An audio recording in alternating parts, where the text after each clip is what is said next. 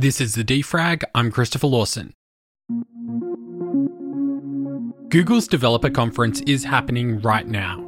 The annual I/O event sees the company bring together its developer community to make new announcements and to share insights into how developers can utilize Google's latest technologies.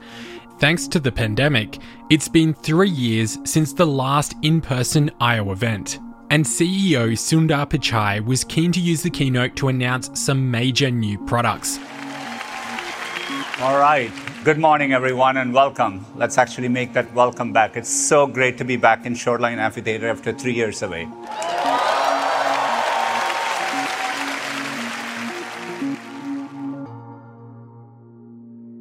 From new watches to phones, tablets, and advancements to Google's search engine, there's a lot to unpack.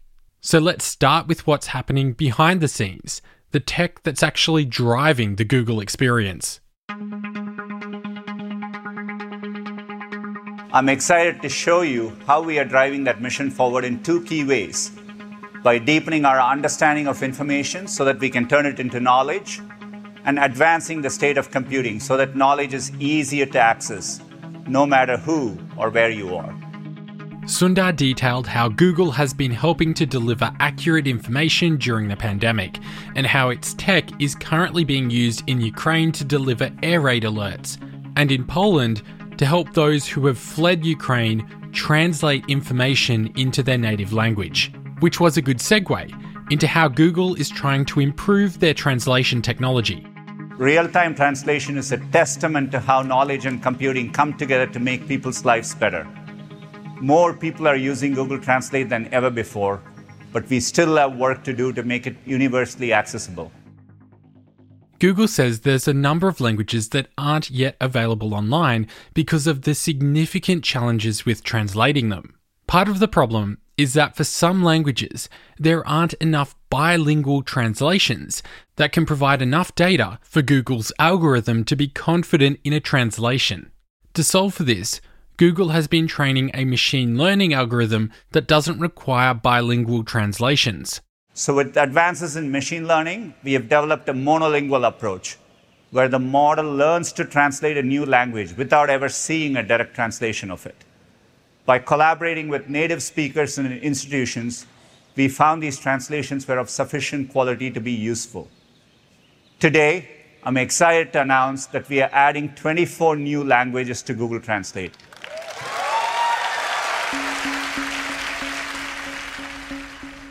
Moving on to maps, and Google has been focused on expanding its building mapping technology in areas that have previously been difficult to reach. This is the data that makes Google Maps useful. It tells you where to go to the post office or the bank, or where the supermarket is. Rather than relying on on-the-ground imagery, Google is using satellites and computer vision to build a map of a location, and says it has increased the number of buildings located in Africa by 5 times to 300 million, and that 20% of buildings globally are detected using these new models. We're also bringing new capabilities into maps. Using advances in 3D mapping and machine learning, we are fusing billions of aerial and street-level images to create a new high-fidelity representation of a place. These breakthrough technologies are coming together to power a new experience in maps called Immersive View. Google's new Immersive View fuses together all the data that Google has on a city and creates a high-resolution 3D version. While Maps already has a bit of a 3D view when you zoom in, we're talking about a high-resolution version that includes real-time data such as traffic, so it can completely change the Maps experience. Other features being rolled out include the expansion of eco-friendly routes to Europe that will tell you the most efficient way to get to your destination. Google is also including this feature into their flight service, so you can pick a flight that is more eco-friendly. These eco-friendly features in maps and flights are part of our goal to empower 1 billion people to make more sustainable choices through our products, and we are excited about the progress here. Google also outlined improvements to the indexing and captioning of videos on YouTube, the auto summary of text in a Google Doc, and the use of AI to improve Google Meet. Prabhakar Raghavan, Google's senior vice president who runs most of the business, outlined improvements to the core search product, including Google's multi-search technology, which uses different types of search to come up with a result that is hopefully closer to what you were looking for. So, let's say I spot a tasty-looking dish online. I don't know what's in it or what it's called, but it's making me hungry. With this new capability, I can quickly identify that it's japchae, a Korean dish, find nearby restaurants that serve it, and enjoy it in no time. While on the surface it sounds like this is a fairly simple improvement to Google search, underneath it is incredibly complex. Google's multimodal understanding recognizes the visual intricacies of the dish and combines it with an understanding of my intent, that I'm looking for local restaurants that serve japchae. It then scans millions of images and reviews posted on web pages from our active community of Maps contributors to find results about nearby spots. Multi-search near me will be available globally later this year in English and will come to more languages over time. Voice assistants like Google Home are becoming commonplace, and Google is making improvements to how search functions work. One major announcement was the removal of the requirement to say, "Hey Google," before every search. I use my voice assistant every day for tasks like switching the lights on and off, and Google is hoping to streamline this process. So if you have a Nest Hub Max, you'll soon be able to look at the device and just ask a question. Sissy Shao, the Vice President of Google Assistant, outlined what was going on behind the scenes.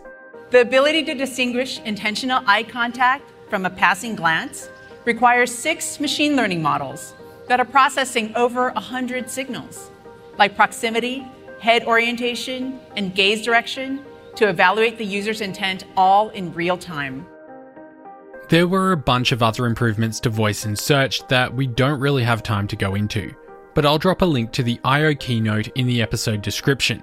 And coming up after the break, we'll dive into the new hardware that Google is launching.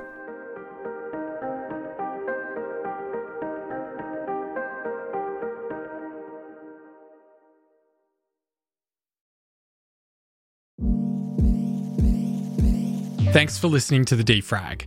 Our goal with the show is to build a self-sustaining news brand that dives into and explores the intersection of technology, business, politics, and science. For The Defrag to be a true success, we really need your support. We don't want to be reliant on just having to find advertisers, but we do want the core of our content to remain free. Which is why at our website, thedefrag.com, you can support the show by becoming a member of our free newsletter, or you can become a paid supporter. There are membership plans ranging from just $9 a month up to $50 a month, depending on how you want to support the show. And for your support, you'll get a range of different perks, including an ad-free version of the podcast, access to exclusive VIP events and live streams, and we'll send everyone that signs up a sticker pack. You can find out more at our website, thedefrag.com.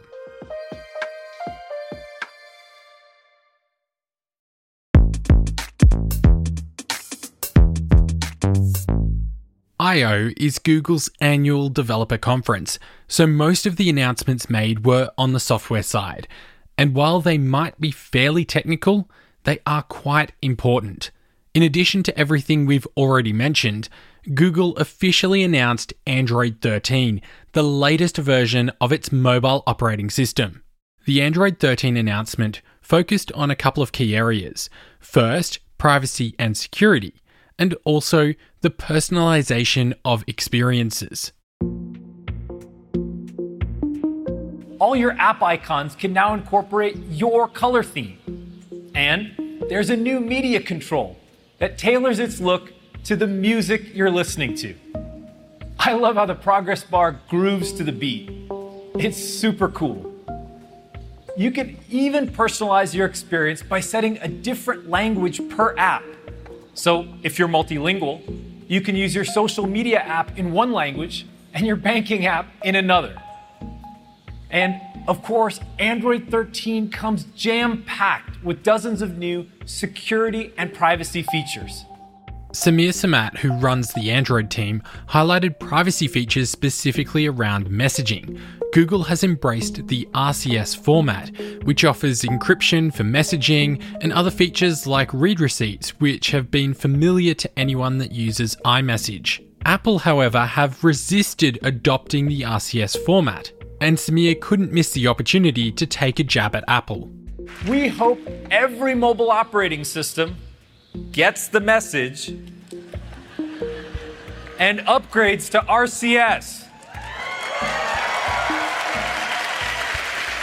So your messages are private, no matter what device you're using. Now, with all the software updates wrapped up, Google found some time to focus on hardware. So let's start with the Google Pixel. Google introduced the Pixel 6a, a budget Android phone that carries the same design as the Pixel 6, uses the same sensor, has a recycled aluminium frame, has 5G connectivity, and an under-display fingerprint sensor. And it all comes in at just $449 US. It's the best smartphone we've ever offered for this price. Google also previewed the new Pixel 7 and Pixel 7 Pro, which will be released later in the year. The Pixel 7 Pro will have a triple camera system, and both phones will include a new version of the Tensor SoC and run on Android 13.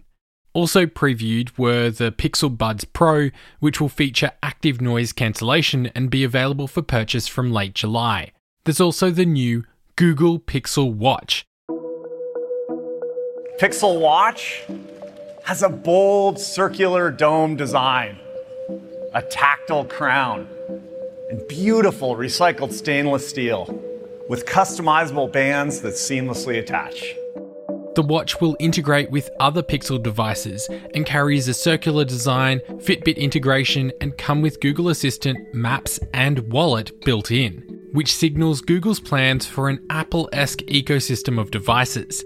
Building on our ambient computing vision and our end-to-end Google tech stack, we're able to extend what Pixel devices can do for you now and in the future to be even more helpful. People often talk about Apple's ecosystem. It's hard to leave Apple's products because they just work so well together. And now Google is trying to get in on that action. They want their devices to integrate seamlessly as well. And in that spirit, the final announcement of the day was that Google was developing a tablet that will launch in 2023. It's quite unusual to announce a product so far in advance, but it's happening in other sectors, like in the vehicle space, so why shouldn't Google consider telling us what they've got in the pipeline? Now, normally we wouldn't announce a new product a year before it's ready, but there's so much amazing energy around tablets in the developer community that we wanted to bring you all into the loop.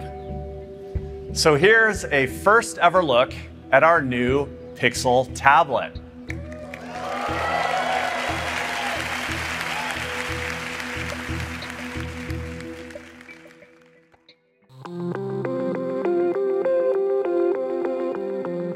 Also making news today, Elon Musk may be set for another clash with the SEC, according to a report from the Wall Street Journal.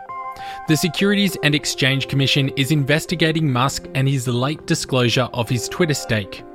The delay allegedly allowed Musk to buy his stake at a discount because he hadn't informed other shareholders of his ownership plans.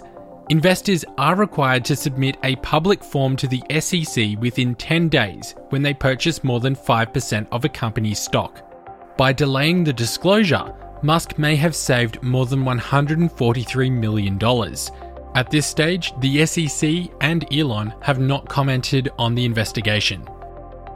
Facebook's parent company Meta has told its staff to prepare for cutbacks in its hardware division. According to Reuters, Meta's Reality Labs division is expected to see changes within a week. Chief Technology Officer Andrew Boseworth told workers that the division can't afford to continue some projects while others will be postponed. Details were not provided on which projects would be affected, but a Meta spokesperson told Reuters that layoffs were not planned as part of the changes. Last month, Meta told its investors that the company would scale back its costs for 2022 due to a drop in Facebook users that caused its stock price to fall. Reality Labs was spun out of Meta's Oculus VR business, and the division is said to be working on a mixed reality headset. And finally today, Disney has seen an increase of 7.9 million subscribers to its Disney Plus streaming service in just the first 3 months of this year. Announced in Disney's Q2 earnings report on Wednesday, the latest growth brings the total subscribers to 87.6 million worldwide. Disney still trails Netflix, which has more than 220 million subscribers globally. However, Netflix reported a loss of 200,000 subscribers last quarter, its first loss in over a decade.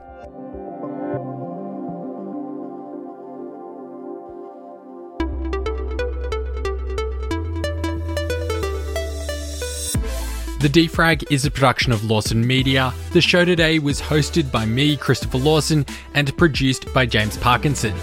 You can find us over on social media, just search for The Defrag on Facebook, Instagram or Twitter. And if you want to catch up on previous episodes, head across to our website, thedefrag.com. That's all the news we've got for this week. We'll be back with more news on Tuesday.